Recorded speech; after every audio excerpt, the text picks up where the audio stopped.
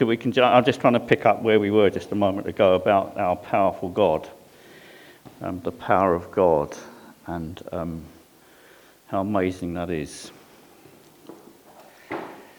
If you don't... Can I just bring up a scripture which fits in rather...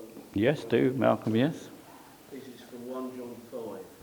Can you speak up? 1 John 5, just a section of it. This is the love for God, to obey his commands, and his command. Some people don't really realise they're actually battling through this world. The world, this earth we live on, is a powerful force because it's giving out stuff which is not truth, but which many follow. For example, if it feels right, do it. It ties in what Malcolm was saying. If it feels right, do it. Whereas in actual fact, Jesus came to give us truth, or to show us the truth, which was actually in the Bible, in what we call the Scriptures.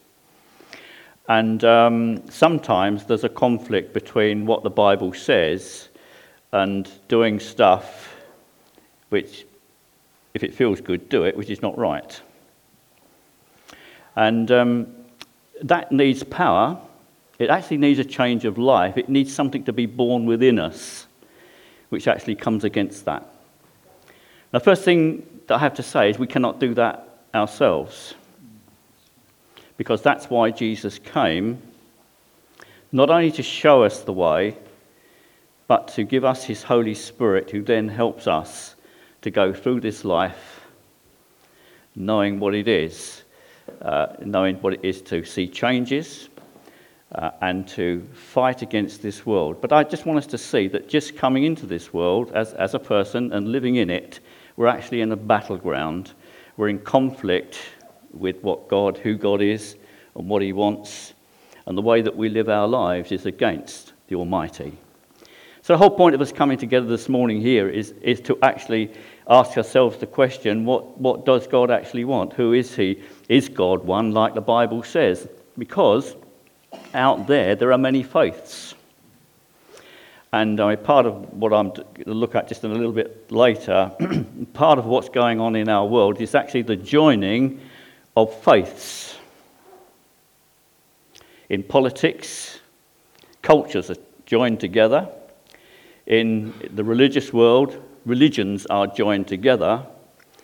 But Christianity, and I say this on authority of Scriptures, is a standalone thing. It's not a religion. It is a relationship with Jesus Christ. So we can't go down the road of comparing one against the other. Many people, I want to know what's right. You know, the Bible is an amazing book. I love it. Like I said, when I wake up, there's just truth flows through my head, and you know something's right with you and God. It gives you that peace. It gives you confirmation of who you are in God's plan. And God has a plan. And the power that we want is found in Jesus Christ. It cannot be found anywhere else. It's only found. That's why we meet here this morning. We don't have an altar. We don't have dead people buried under the foundations. Well, I don't think we do anyway. We could arrange a few this morning. We could arrange it this morning. We don't... Anybody who's willing, put their hand up. I'd have to see the headmaster first, though. We don't have... Why don't we have these things? Because it's part of the system whereby Christianity came, but when Jesus came, it had no more value, no more purpose to it. The altar's finished because Jesus is the sacrifice. Okay? We don't remember dead people because Christians are not they're dead. Although their body is in the ground, they are alive with Christ in heaven. This is the power that we know. And that power is also in me for the future. Is that power I just don't know. There's more to going out this world in a box or a basket or in a can. Take your pick. Like Barry said this morning, there's more. When you come up against a brick wall, in God's plan, there's more. There's more. Praise God for Jesus.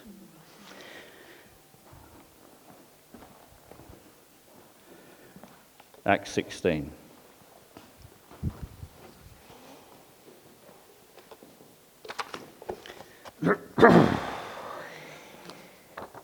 Oh, Father, just help us this morning.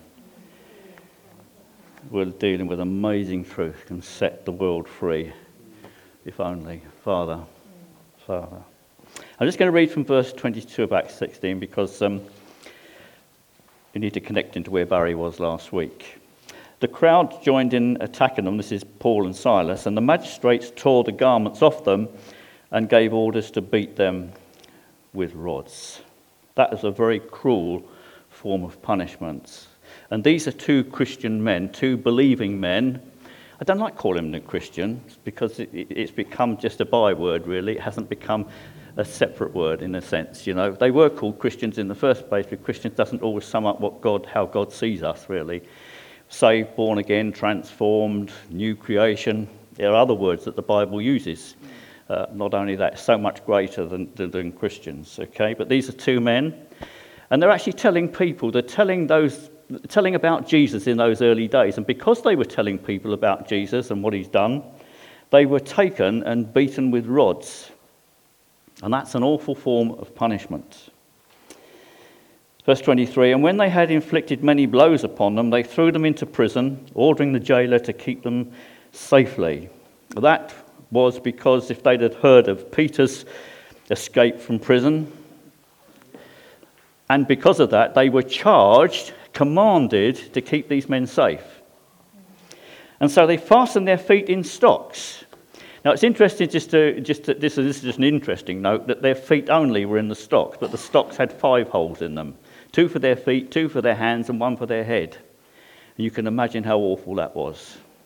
But by God's grace, or somehow, they only had their feet in the stocks. And they would have been on their backs, and so those wounds that they'd been inflicted in their backs, they'd had to lay on those in the smelly, damp dungeon. An awful thing to happen.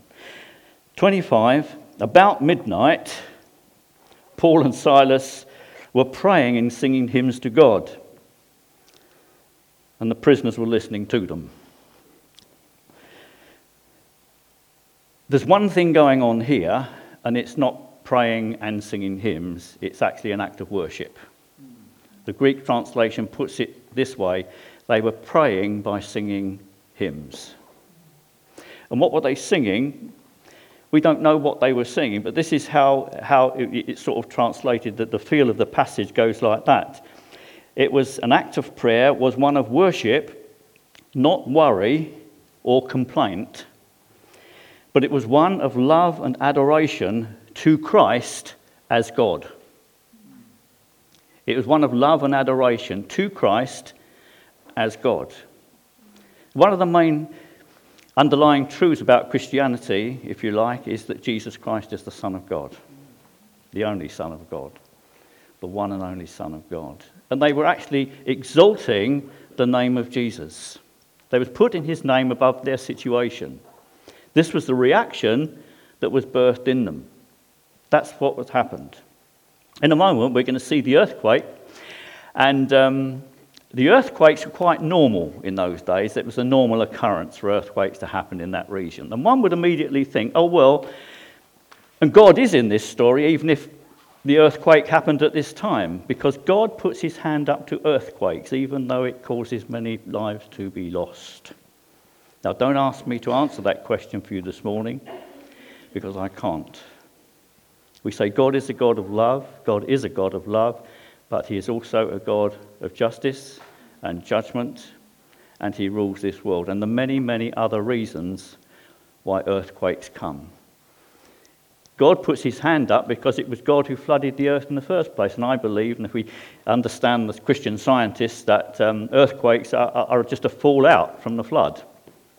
But there was an earlier earthquake in Genesis on day 3, when God created the heavens and the earth. The Bible records 17 earthquakes, possibly 1 or 2 more, but in each of those, God is doing something. And it could be one of these 3 things: judgment, deliverance, and communication. Judgment, deliverance, and communication. Many, many people their lives have been changed by earthquakes. And in a moment we're just going to see how one man's life was changed because of an earthquake. But in this story, it's not the earthquake, the miracle. The miracle is the reaction of Paul and Silas. That how in that awful situation they could respond in such a way as to transform the lives of other people around them. That was the miracle. That was the gift of God's Holy Spirit. So we're talking about power this morning. You say, I could never do that. Well, maybe you couldn't. Maybe I couldn't.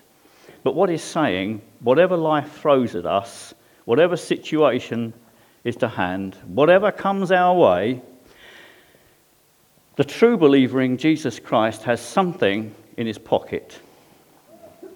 And it's the power of Almighty God through the power of the Holy Spirit living within them. It can conquer many things. So this morning, we're just looking. We're just seeing. There's that, like Mary has said, there's a power that I can't explain that God wants to give to each one of us this morning. And it's through the power of his Holy Spirit. And it's the outworking of this salvation we're talking about. It's a power. What is it we read in one of the epistles? He has translated us from the power of darkness into the kingdom of his dear Son. That's what it is to be a believer, to be a born-again Christian, to be someone who's saved, if you like. They are taken from one situation by the power of God, and they are actually put into another situation. It's not just being a Christian. Lots of people can believe in Jesus and say, I'm a Christian because I live in England, and because that's the religion here. So I'll just accept that. But to be a Christian, you have to opt in. We're not in, we have to opt in. And that's the message of this story, really, that was given to the jailer. In actual fact, he saw it, he wanted it so much. That's a wonderful thing, isn't it? Verse 26, and suddenly there was a great earthquake, so that the foundations of the prison were shaken. And immediately all the doors were opened, and everyone's bonds were unfastened. I think the miracle here is that no one got hurt physically. We don't read of it anyway. But all their bonds were loosed. Do you know, and it's just amazing what God can do when we let him into our lives through Jesus Christ. Amazing. It's there's not a conflict, there's not a dichotomy, but there's a wonderful blending together of what God can do if we face an awful situation and what he can do in that situation. He doesn't bring us out of it, but he takes us through it. He helps us to understand what he's doing and not what I want him to do. Helps us to understand. Verse 27, when the jailer woke and saw that the prison doors were open, he drew his sword and was about to kill himself. But at that time and that culture, especially for a Roman citizen, if you like, or civil servant, high up in ranks or medium ranks upwards, army or that, it was a heroic thing to commit suicide. He'd rather take his own life than let someone else take it. So that's why they did it. And there was a sense that this was catching on as the thing to do if you got in trouble. Don't let them take life, you take your own life. So Paul stepped in here. He said, don't harm yourself. Do you see God like that? One who, I think there's a lot of thinking out there. If I become a Christian, he's going to take stuff away from me. He wants me to be miserable. He wants me to go to church. No, it's not like that at all. Actually, when Jesus Christ comes into your life, you'd be amazed what can happen. I tell you what, you only look at Derek and see how he can become a comedian in one foul swoop. I mean, it's great, isn't it? I mean, he used to work in the post office. Now God's given him a new job. But it's amazing, isn't it? The changes which God can give us. We love laughter. Christians love laughter. They love and they love good humour. And it's all part of what God does. The amazing changes in our lives that he can bring about.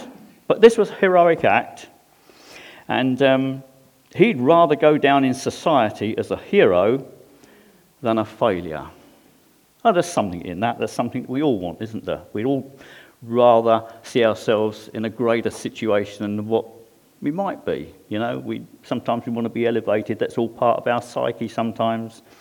But that's how it was seen then that would happen to him. So that's why he was about to take his life. So Paul said, don't harm yourself, for we are all here. And that's an amazing thing too, isn't it? Paul and Silas and the other prisoners too had been listening. And the understanding there is that it was like listening to a concert. They weren't saying, oh, shut up, we've heard enough of you. They were eager. The Greek is, they were eagerly listening to Paul and Silas, exalting the name of Jesus Christ. What an amazing situation God produced here, so that one man, at least, one man came into the family of God. It's not the first time it happened.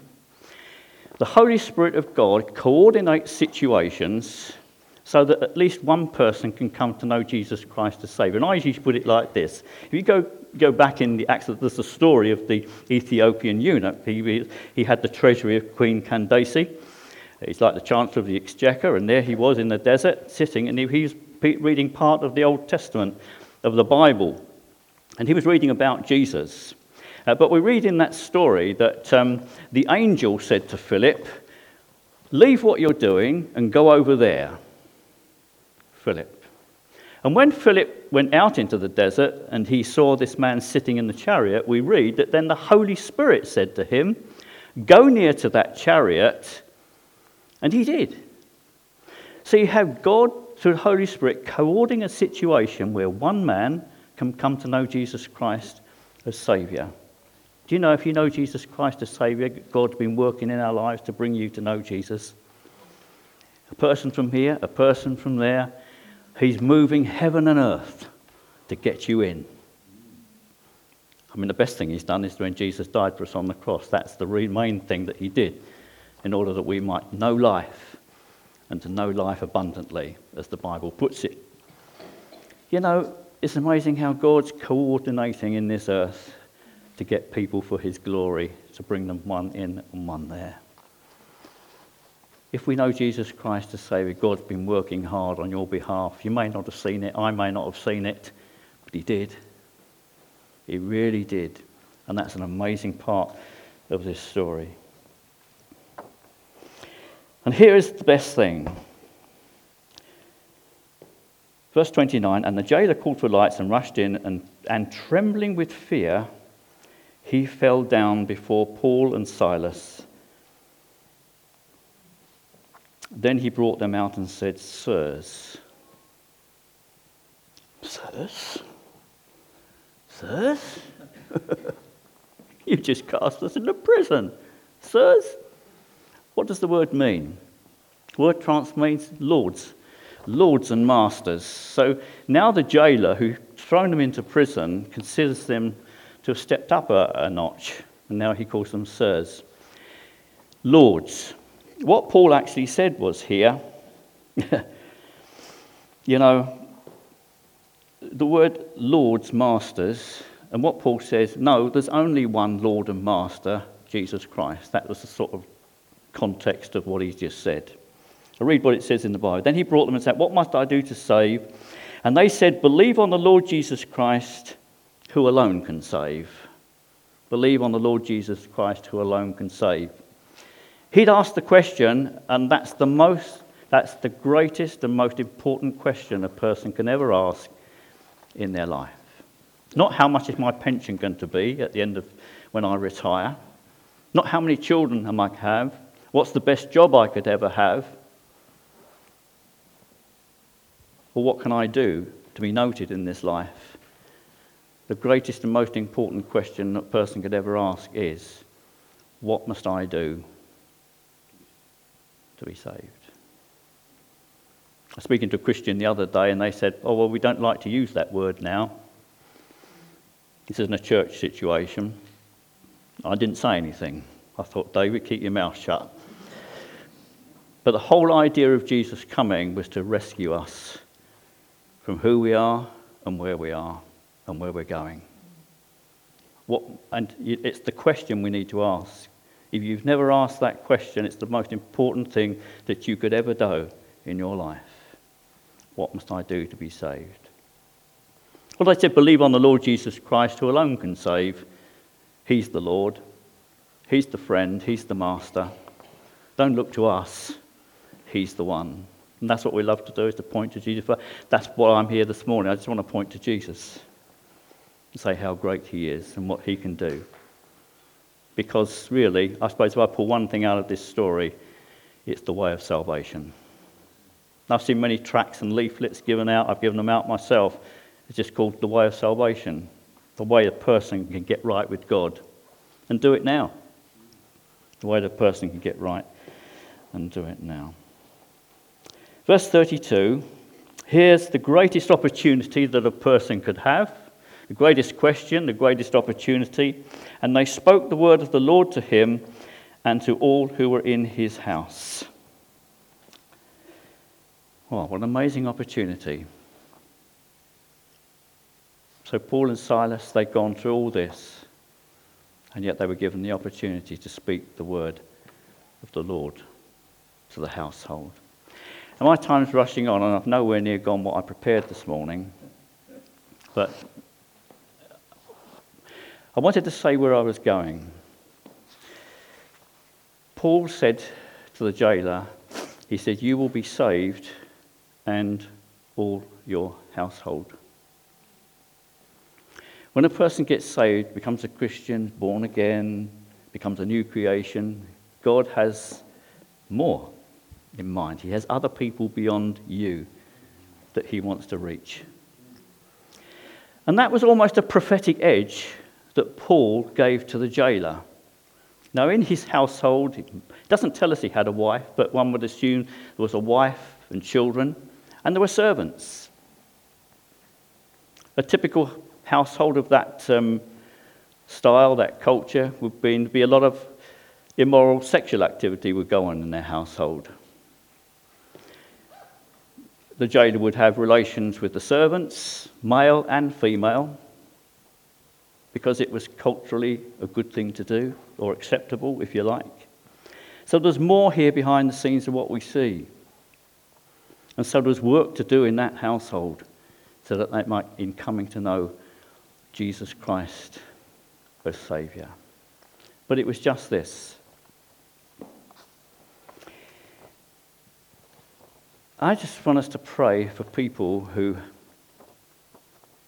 have relatives who don't know Jesus Christ. And your heart's burning for them. And especially children. I saw this quote, it came into me as I was preparing.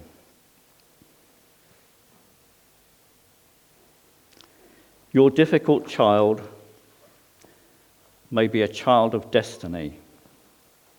That's why he or she encounters more difficulties than your other children. He has an assignment the enemy has discerned. Someone may be living with a difficult relative this morning, or your heart may be really wanting a relative to come to know Jesus Christ. As I said, I'm nowhere near what I prepared because I've gone off from where we are in worship. But I did feel this, that God wanted us to pray this morning. If you have a relative on your heart and your mind, that may be quite a few of you. And I just wanted to give time for that. And especially if you have a difficult child that you wanted to pray for, that we as elders. Now I want you to, as elders, we very often talk and pray about the relatives beyond you if they're not believers yet, not Christians. We very often do that because our concern is that God has saved one member of the family. The first priority is to pray, like a husband or a wife, is to pray for the husband or the wife if they do not yet know Jesus. I just felt that we just needed to support you in that and pray for any difficult children that you might want us to pray for. And if you feel that you just wanted to accept our commitment to you, Our partnership with you, which was one of the things I was going to talk about in this morning. Paul and Silas. Silas, who's got us into this mess then, Paul? You know, if we were going to be in jail, I wouldn't have come along. But he was a partner right the way through. Partnership in the gospel is an amazing thing. The Bible talks about it freely. In fact, if you look in Philippians, the book that was birthed out of this evangelical mission, if you like, Paul said, I thank God and pray every day for your partnership in the gospel. And that's what it's all about. And I just want to challenge you too, your partnership with the church. So many months ago, we had a tray of stones, and I still have that tray of stones up my front path. And many people in this church took a stone as saying they were in partnership with Beacon Church for where we were going and whatever may come our way. Someone's fingerprints are on this, who held that stone. I don't know who that was. You might. That's the partnership. We have a prayer meeting tonight, prayer and vision. Church membership is called to partnership with the gospel and partnership with the church. And it's an amazing biblical principle. Are we in or are we out? So could you stand? If you feel, I don't know whether we just have a